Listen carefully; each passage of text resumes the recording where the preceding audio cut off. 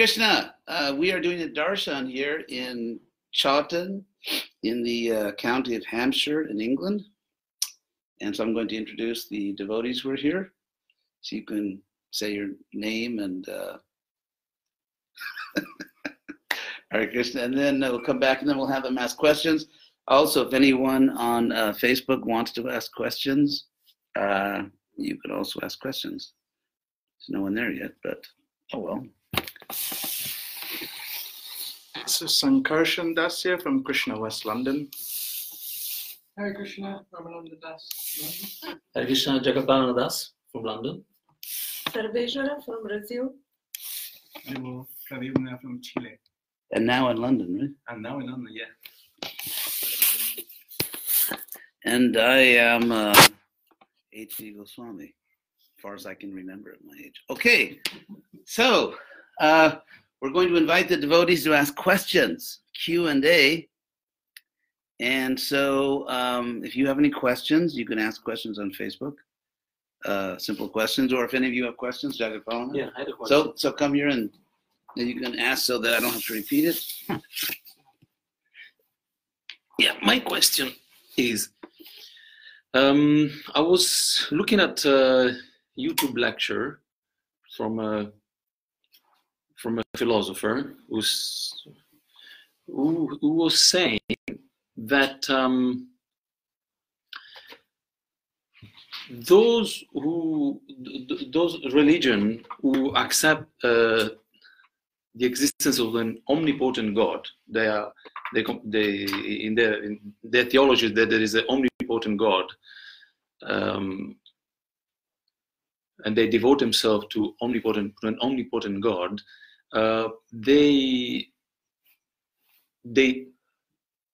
If there is an omnipotent God, that the soul cannot have free will. That's a bad argument. Okay, is that it? Yeah. Okay, that is the question. If there is an omnipotent God or omnipotent, then the soul cannot have free will.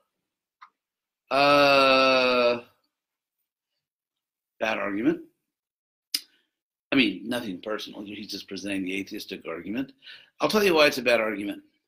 To have power does not mean that one must exercise that power to the detriment, in other words, against the interest of another person. For example, let's say a mother and father have a little child.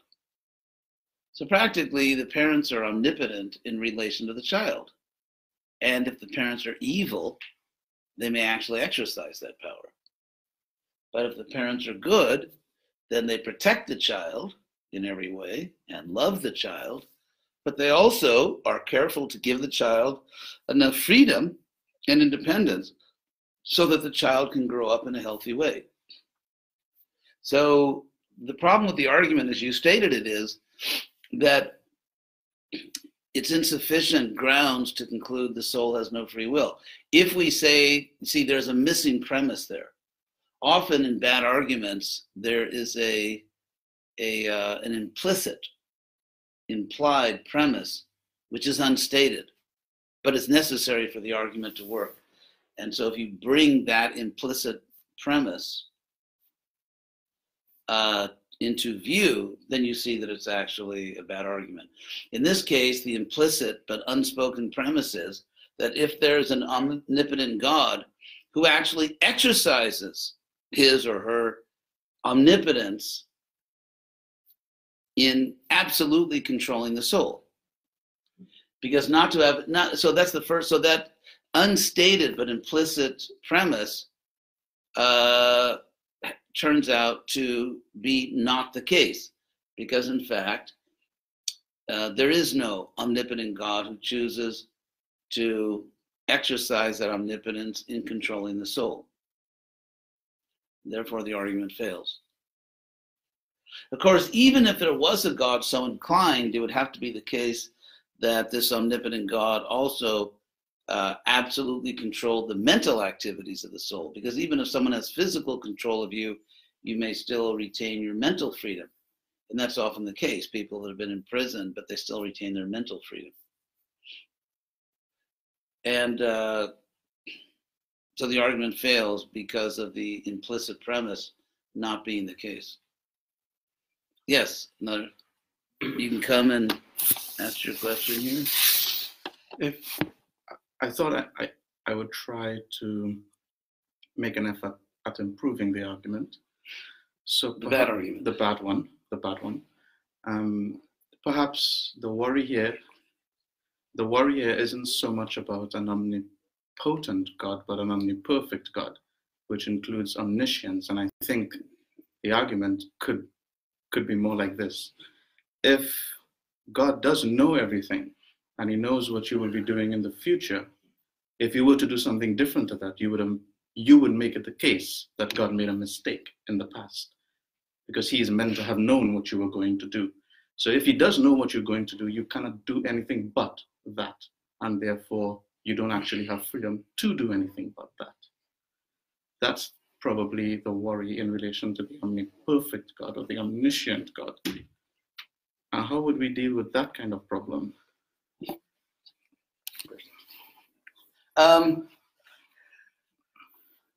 Okay, that is another argument that doesn't work, and I'll explain why. There are several things we can say. First of all, to know everything means to know everything that actually exists. What you will choose in the future does not exist, and therefore there's nothing to know, because it isn't anything. One can say that omniscience simply refers to real things that actually exist, not to things that do not exist and may never exist. Another problem with this argument is, again, a hidden premise, an unstated implicit premise. You've just given another argument with an unstated implicit premise, and that is that knowledge of an act means that one controls the act. For example, let's say I know you well enough to know that you're going to come here on Wednesday, and you come here on Wednesday. According to your argument, my knowledge that you would come on Wednesday forced you to come. But what if I just know? Or for example, let's say, because then of course one could say, well, it's technically possible that you not come on Wednesday, so in that sense, I didn't really know it. That would be the argument against that. But let's take a case where, for example, let's say you have a factory, any kind of factory, or a distribution center. Let's say you work for Amazon, or you work for, I don't know, Apple Computers or anything. It's impossible to manufacture anything, either industrially or even just to make one of them. Let's say, for example, you make canoes one at a time. And based on your experience, you know that there's a certain way to make a canoe. So your knowledge of it, of course, that example is a little different because let's say a piece of wood from which you make a canoe is not a living thing. It doesn't have free will. So we can't really, but even in, let's say you run a factory and you're producing Apple computers. And so you have to meet a deadline, and you know that you have to have so many workers and so many alternative workers because inevitably somebody gets sick or someone doesn't show up. And you actually produce the computers on time, and the computers actually function properly because in the assembly line, everyone did their job properly. Now, according to your argument, none of the people in that factory working under you have free will. None of them chose to be in the factory. None of them voluntarily did anything. In fact, they are helpless slaves without free will because your knowledge of what would happen forced them to act in a certain way. So it's not clear to me that knowledge itself is controlling, although the counter argument to what I said, somebody could say, well, in the case of the Apple factory, this is not an endorsement, by the way, for Apple computers, because they're not giving me a penny for saying this. someone might say, well, actually, you don't know the computers will be built on time. You only know that it's extremely likely. And there's a difference between knowing something is extremely likely, let's say like it's 1,000 to 1 or 10,000 to 1 based on your previous experience. It's extremely probable as opposed to actually knowing it. That actually knowing something is different. So again, we have a case where ultimately you would have to show. I think the problem with your argument is this. You claim to have proved something that you haven't actually proved. So here's how your argument goes, because the unstated premise, so I hope this is not getting too technical for the people out there in Facebook land, but here's really what you're saying. You're saying that if somebody knows, doesn't just let's say believe with a very high probability, but actually knows that someone else will do something. Or no, actually, here's how the argument should go. Let's say I know that you will do something in the future, whatever it may be. I know that you will do it. I don't simply think it's extremely likely you will do it, but I actually know that you'll do it. And in order to, here are the unstated premises. In order for you to act freely, it must be the case that no one knows what you will do.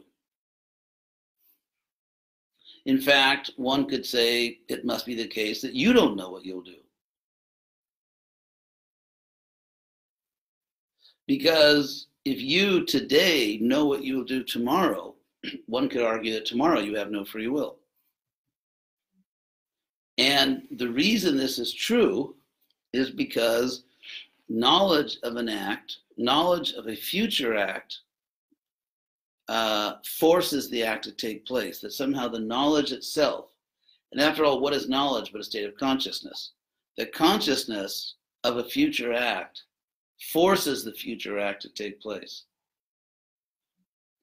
And I don't think you've demonstrated that. So what we have here is a case of begging the question, in the sense that what you're trying to prove, what you need to prove, is that knowledge of a future act forces the act to take place, but you haven't explained why that's the case. And therefore your argument, basically, here's the circularity of your argument. You're saying that knowledge of a future event or act forces the event or act to take place. God knows what we will do in the future and what will happen. Therefore, God's knowledge of our future choices forces us to make those choices, which really aren't choices at all. So what you said is, because knowledge of the future event forces it to happen, therefore God's knowledge of the future event forces us to do that. So you just said the same thing twice. In the first case, as a premise, you stated it as a general principle. In your conclusion, you stated it as a specific case of the general principle, but in fact, you haven't argued for the general principle. So if there's no argument for the general principle, a specific instance of the general principle is not valid. So rather than argue for the principle, you just stated it twice, in a general sense and a specific sense. So I don't see what your argument is. I don't think you actually made an argument. Yeah, only if you come forward. Yes. Are you going to say it in English or what? Both. Hare Krishna. So we're speaking about knowledge, and often, when we go to school and we hear that knowledge is just acquiring information. It's a information processing. So my question is, according to Shastra, what actually is knowledge, and how are we to express it? Are there different ways of expressing it, or is it just a matter of knowing something that can be transmitted to other people who can know the same thing and transmit it in the same way?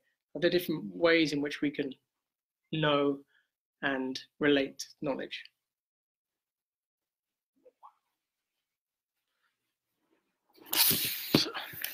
Okay, I'm going to try to understand what that question is.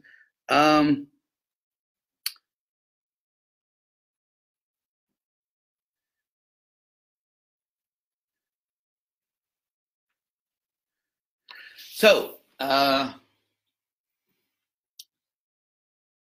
you're asking what is knowing? Yeah. Well, let's start with the dictionary.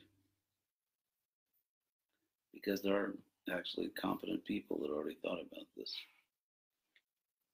So let's see what the dictionary says about what it means to know.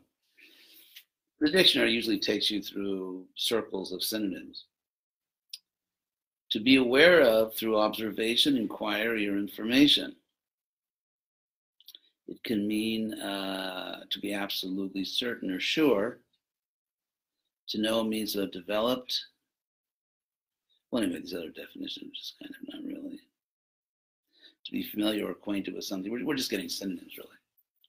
But, for example, do you know that you just asked a question? Yes. Well, then yes, you said yes. So then what does that mean that you know you just asked a question? It means you have an awareness of it through memory. So I don't think, knowing, I think, is a very simple, basic idea that everyone, I think, understands. So I'm not sure exactly, so if we take that simple process of knowing, then exactly what further are you asking about the simple process of knowing? I think I'm asking, it seems that different people,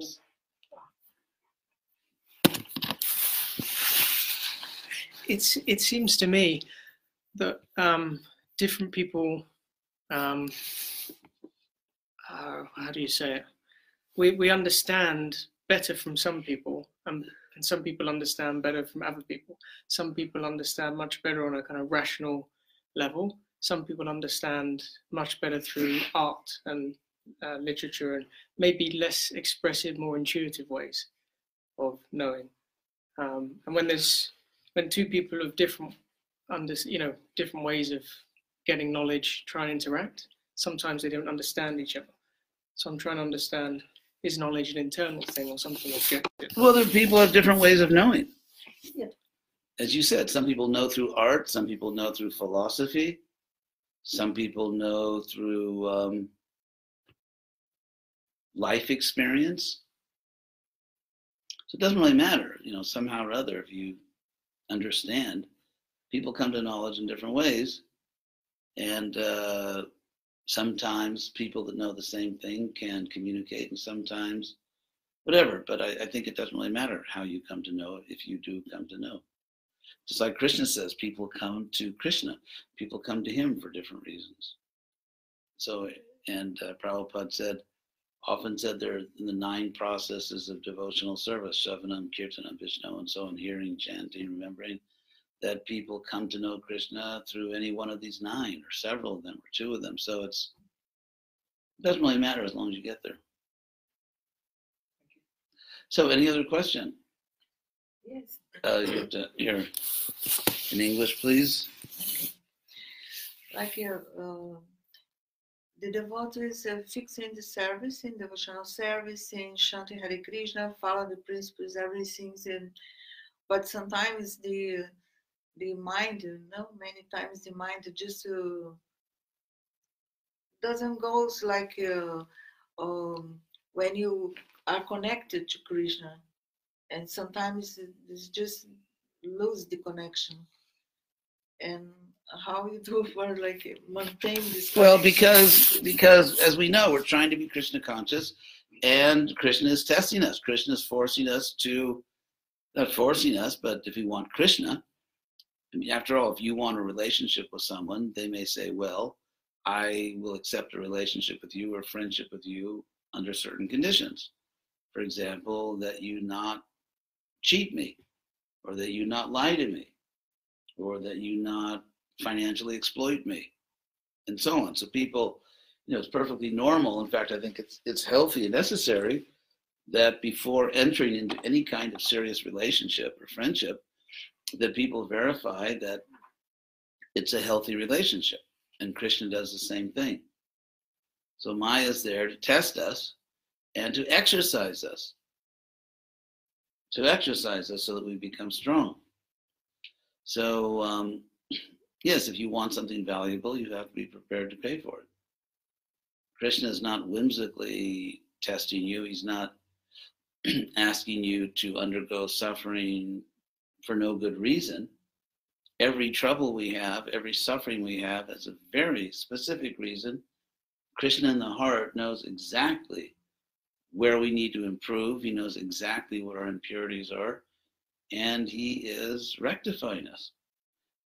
I think every devotee at some time in his or her life has said to Krishna, please save me, or please guide me, or please help me to understand. So after all, how can you claim to be a devotee of Krishna if you never in your life said anything like that to Krishna?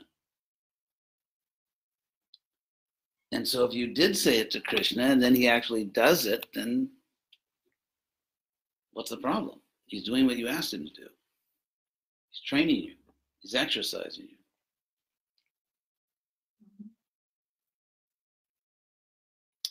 Let's see if there's any questions here.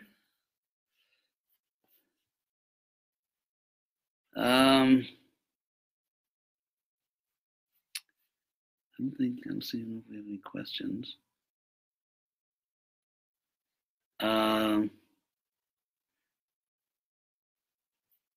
So there are no questions on Facebook either. We have a slow day here at the Vedic Ranch. Yes, it's Pradyumna. Go ahead. I was wondering, since we were talking about knowledge. Yeah. Since we were talking about knowledge and what means knowledge, I don't know if I'm wrong, but the notion of knowledge is also related to this idea of Paramatma realization. How is linked the idea that knowledge involves some sort of relationship between the being and some external source? Is that some external what? Source of knowledge, source of information. I don't know how can. Well, Krishna says in the Bhagavad Gita that he's in our heart and knowledge comes from him. So Paramatma, which just means the Supreme Soul, Krishna is in the heart. It's the same person. We are actually monotheists. There's one God. So Krishna is in the heart, and he reciprocates with us. He gives us knowledge, or he makes us forget, depending on what our desire is and what we deserve. So it's very simple. It's just like now they have all these almost miraculous medical treatments where I often say that nowadays bionic science, combination of biology and electronics, digital, it's like the new Jesus, because the blind can see and the lame can walk and so on. So now they have for people, some people who are blind, or if the cause of their blindness is actually some kind of damage or imperfection in the eye itself, they actually go behind the eye to the optic nerve, and they connect directly to the optic nerve, and then they're able to place relevant mechanisms which actually allow the person to see. So the example there is that whatever we see, whatever we know, in one sense, there's the eye itself, all its different parts, and then there's the optic nerve and the brain, but behind all that, there's Krishna.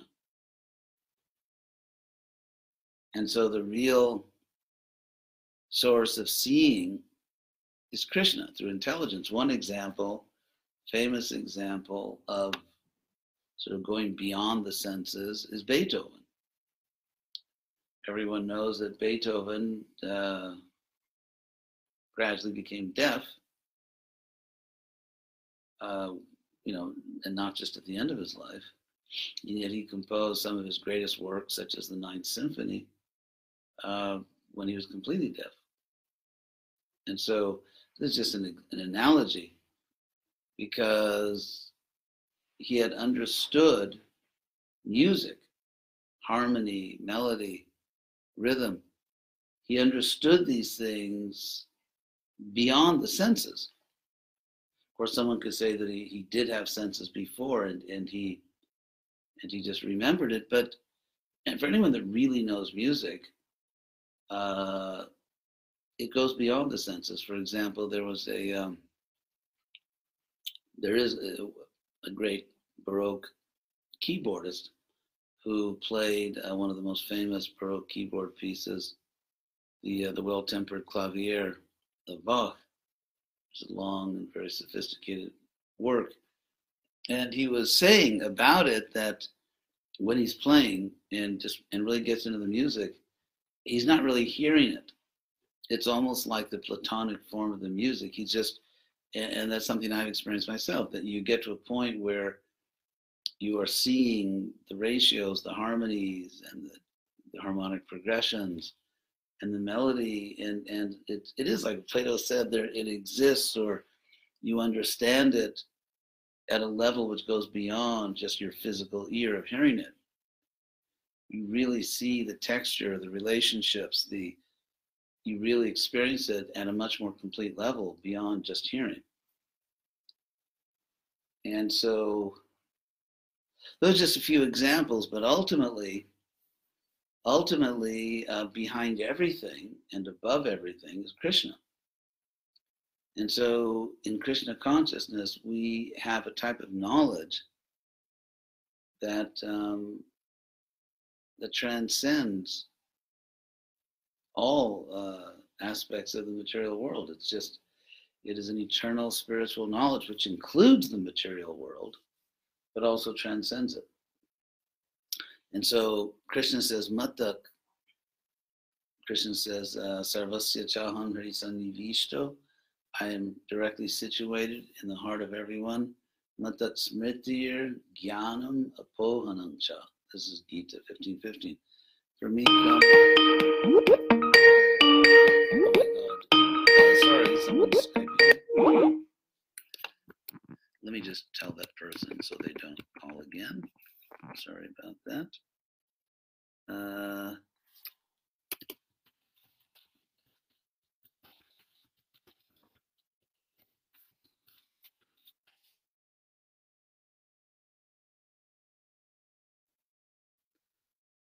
Oops, actually 2 people just called me.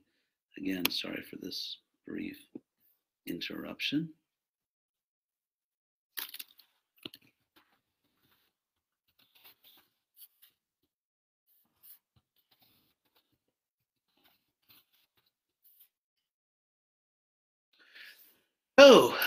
Back to the program. So knowledge comes from Krishna. And ultimately, the real point of Krishna consciousness is, as Krishna says, Vasudeva Sarvamiti, that Krishna is everything. So to understand that Krishna is the source of all knowledge, and we know everything through Krishna, and then we know that everything is Krishna in a special sense, Veda Tattva. And to know that the perfection of our life, either emotional, artistic, philosophical, sensorial, at every level, the perfection of our life is Krishna, is to have a direct and favorable, loving relationship with Krishna, is everything. That is what a great soul finally understands after we struggle in so many ways to be happy and to understand life and all that we go through. Krishna says after many lives of this, someone who actually understands knows that Vasudeva Krishna is everything. So that's the conclusion. Krishna is everything. Therefore, Krishna says, Tameva Sharanam Gacha, Sarva Bhavena Bharata. Go to him alone for shelter with all your existence. Go to him alone for shelter. So this is the great truth of Krishna consciousness, that Krishna is everything. That we have to go to Krishna for everything. as Krishna says in the Bhagavad Gita, Vyavasayatmika buddhir ekeha kurunandana, that if someone is really determined to be happy, to be Krishna conscious, then they only have one problem in life, and that is how to remember Krishna. And Bahushaka, many branches, Kinantascha, indeed endless branches. Krishna says, Buddhayo, the intelligence of those who are abhyavasayinam, those who are not determined, those who have not really decided, not really fully decided that I'm going to be Krishna conscious. They have many problems. They have financial problems, emotional problems, physical problems, mental problems, everything, relationship problems, because they haven't really made up their mind. They're not really determined. If you're really determined to be Krishna conscious, then all the other problems just become opportunities to surrender to Krishna. So they're not problems at all. They're simply situations created by Krishna so that we can practice surrendering. So if someone thinks they have 2 or 3 or more problems in their life, they haven't really made up their mind to be Krishna conscious.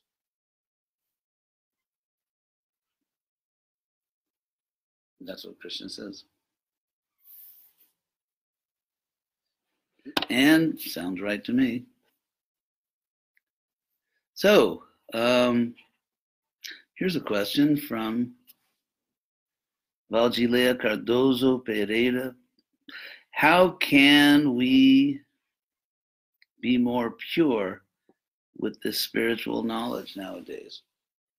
You have to practice it. We have to practice it. For example, let's say someone is taking tennis lessons. I won't comment on whether that or not that's a Vaishnava sport. But let's say someone is taking tennis lessons. You can't learn to play tennis just by sitting in your room and watching a video on tennis. You actually have to go to a tennis court. You have to take a tennis racket in your hand, and you have to hit the ball, or try to hit the ball. And so how can we be more pure with this knowledge? We have to try our best to practice it. Try our best to practice it. And just like if you're learning a musical instrument, it may not sound great at first, or at second or third or fifth. But if you keep practicing, someday it'll sound like music. And if someone keeps practicing tennis, someday they'll be able to hit the ball fairly well.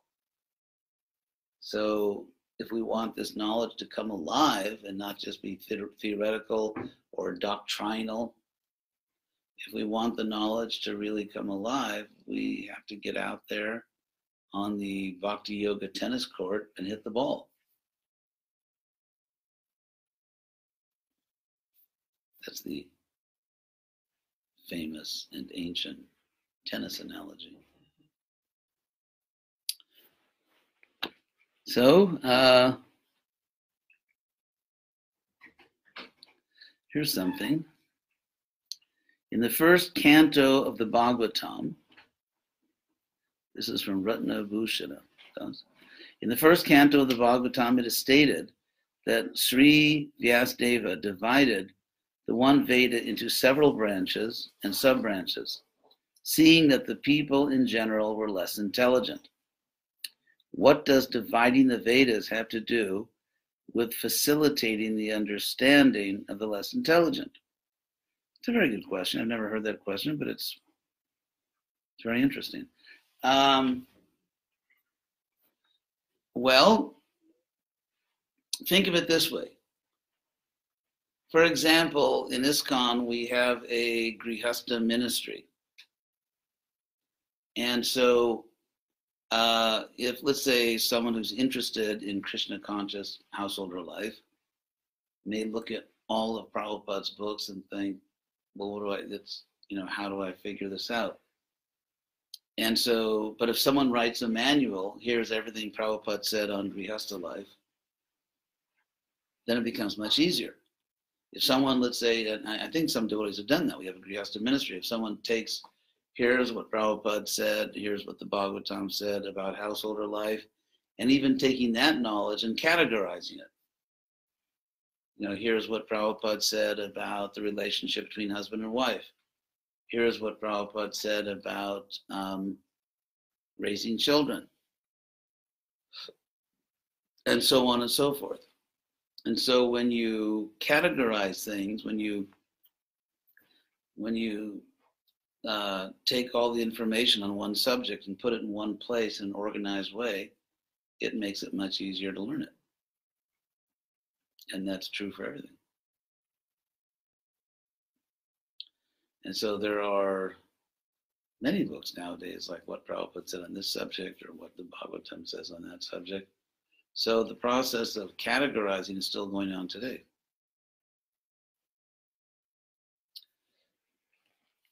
Let's see, are there any other questions? You have a question. Well, let me just read this one first. Or was it on the last question? Okay, come forward.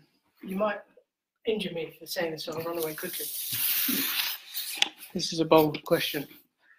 What you just described in terms of categorization, it could be construed as what materialists are doing in terms of taking specific pieces of knowledge, becoming specialized, and then the issue is then how do you unify everything?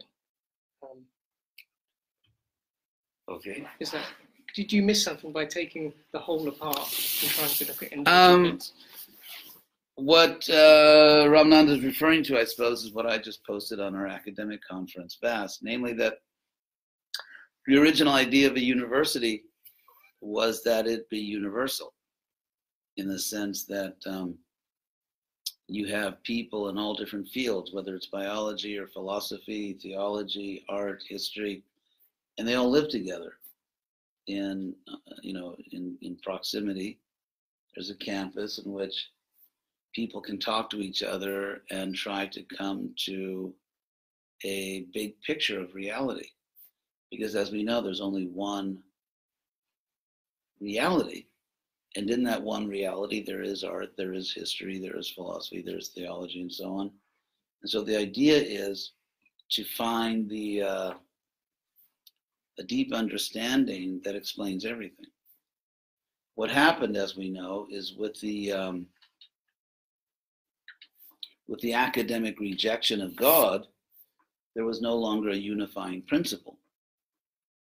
And so you have, let's say, people in biology, and of course that's much too general, people in some sub specialization of biology doing their thing, and you get this phenomenon in universities where people in the same department can't talk to each other. I mean, never mind between departments, people in the same department can't talk to each other because they're all burrowed in, they're all so specialized.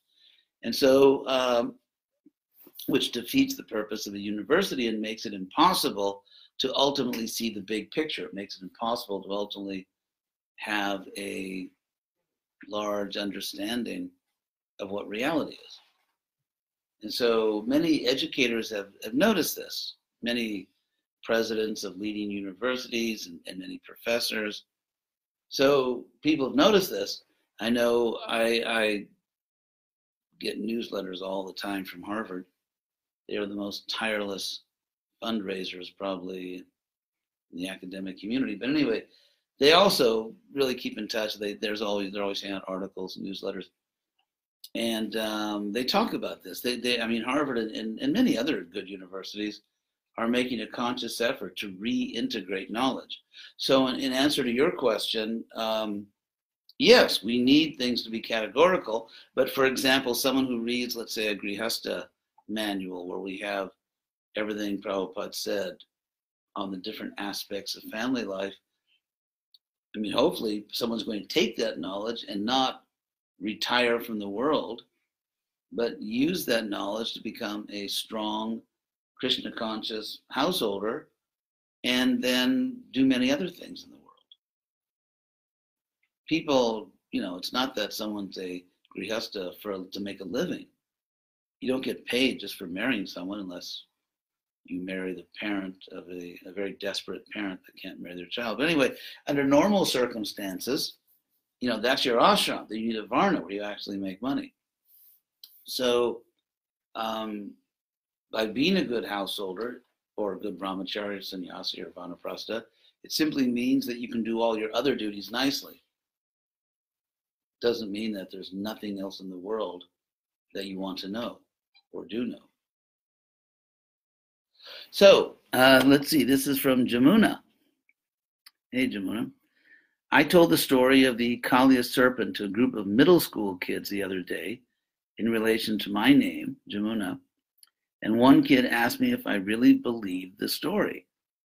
I'm always on the fence about this, and I have felt that if I don't believe these fantastic stories, then I must not have faith in Krishna.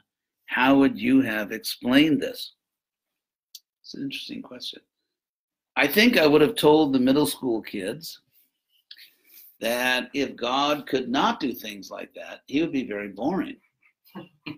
And, that's, how can the world be religious if God is boring?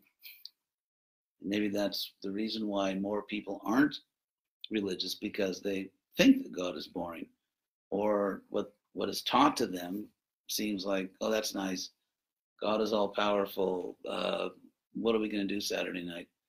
So the fact that God is beautiful, playful, that Krishna has a beautiful, that actually God includes Krishna and the most beautiful goddess, Radharani, that there are love affairs, there are sports, and just incredible pastimes. Once you understand that God is not boring, once you understand that God is infinitely beautiful, infinitely interesting and friendly, why would you want to give that up? And if God means the creator, why would God create a world in which we can do all these things if they have nothing to do with God? I mean, why would God create a world where we can have more fun than he does? So,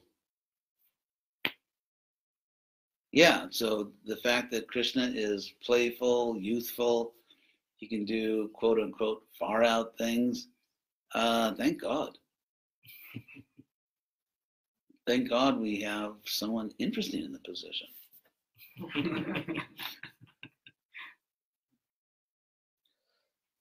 So let's see if there are any more questions coming in over. Oh, this is from Miriam. I don't know, they may have spiritual names, these devotees. What is the best way to show gratitude to Lord Krishna? By reciprocating. For example, if someone's nice to you and you're grateful, you're nice to them. If someone gives you a gift and you're very grateful, you want to give them a gift. So I would say the most important sign of real gratitude is reciprocation. If I realize that Krishna has done so much for me, then naturally I think I want to do something for Krishna. And if I don't want to do something for Krishna, I must not be grateful. Turn that light on. So yes, it's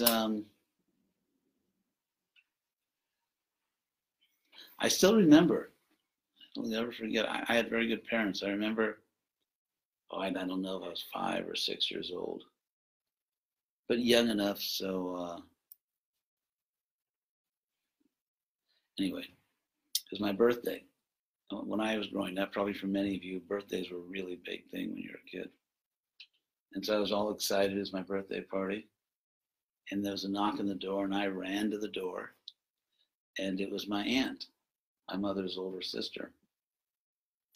And I opened the door, and the first thing I said to her was, "What did you bring me?" Like, what present? So we were taught not to do things. My mother immediately pulled me aside, a nice way, but a very unforgettable way, told me that you don't do things like that. You don't say that to people. And it's related to gratitude because I never forgot it. Actually, I never forgot it. You know, all the studies show that what children need is love and boundaries. They need both. So, because assuming my aunt brought me a gift, which was highly likely under the circumstances that she was going to my birthday party, what I should have expressed to her is gratitude, not greed. I should have expressed, if I really appreciated that she came to my party, that she, you know, brought, I probably saw a gift in her hand. Then I should have expressed gratitude by thanking her and thanking her for coming and so on.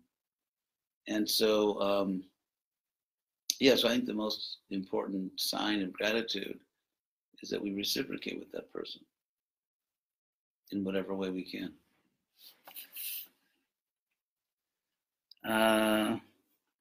Let's see.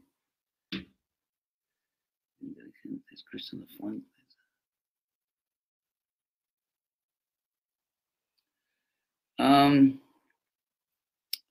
Let's see. Any other questions here? That's why I'm just scrolling through the Facebook here.